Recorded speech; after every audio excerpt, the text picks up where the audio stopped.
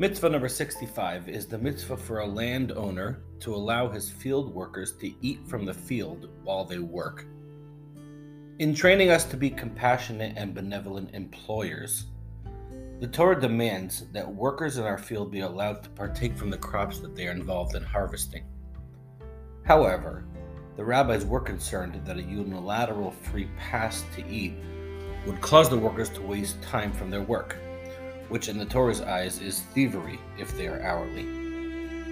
To avoid this, the rabbis relegated this mitzvah to specific times during their work hours, during which they would not be productive anyways.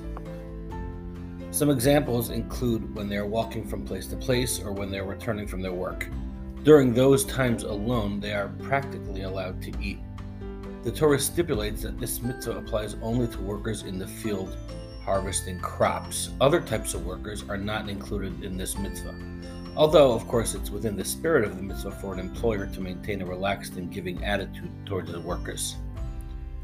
Of course, the details of this mitzvah, such as which type of workers are allowed to eat and which type of crops are included, etc., are all discussed in the Talmud. And that is your 1 minute mitzvah.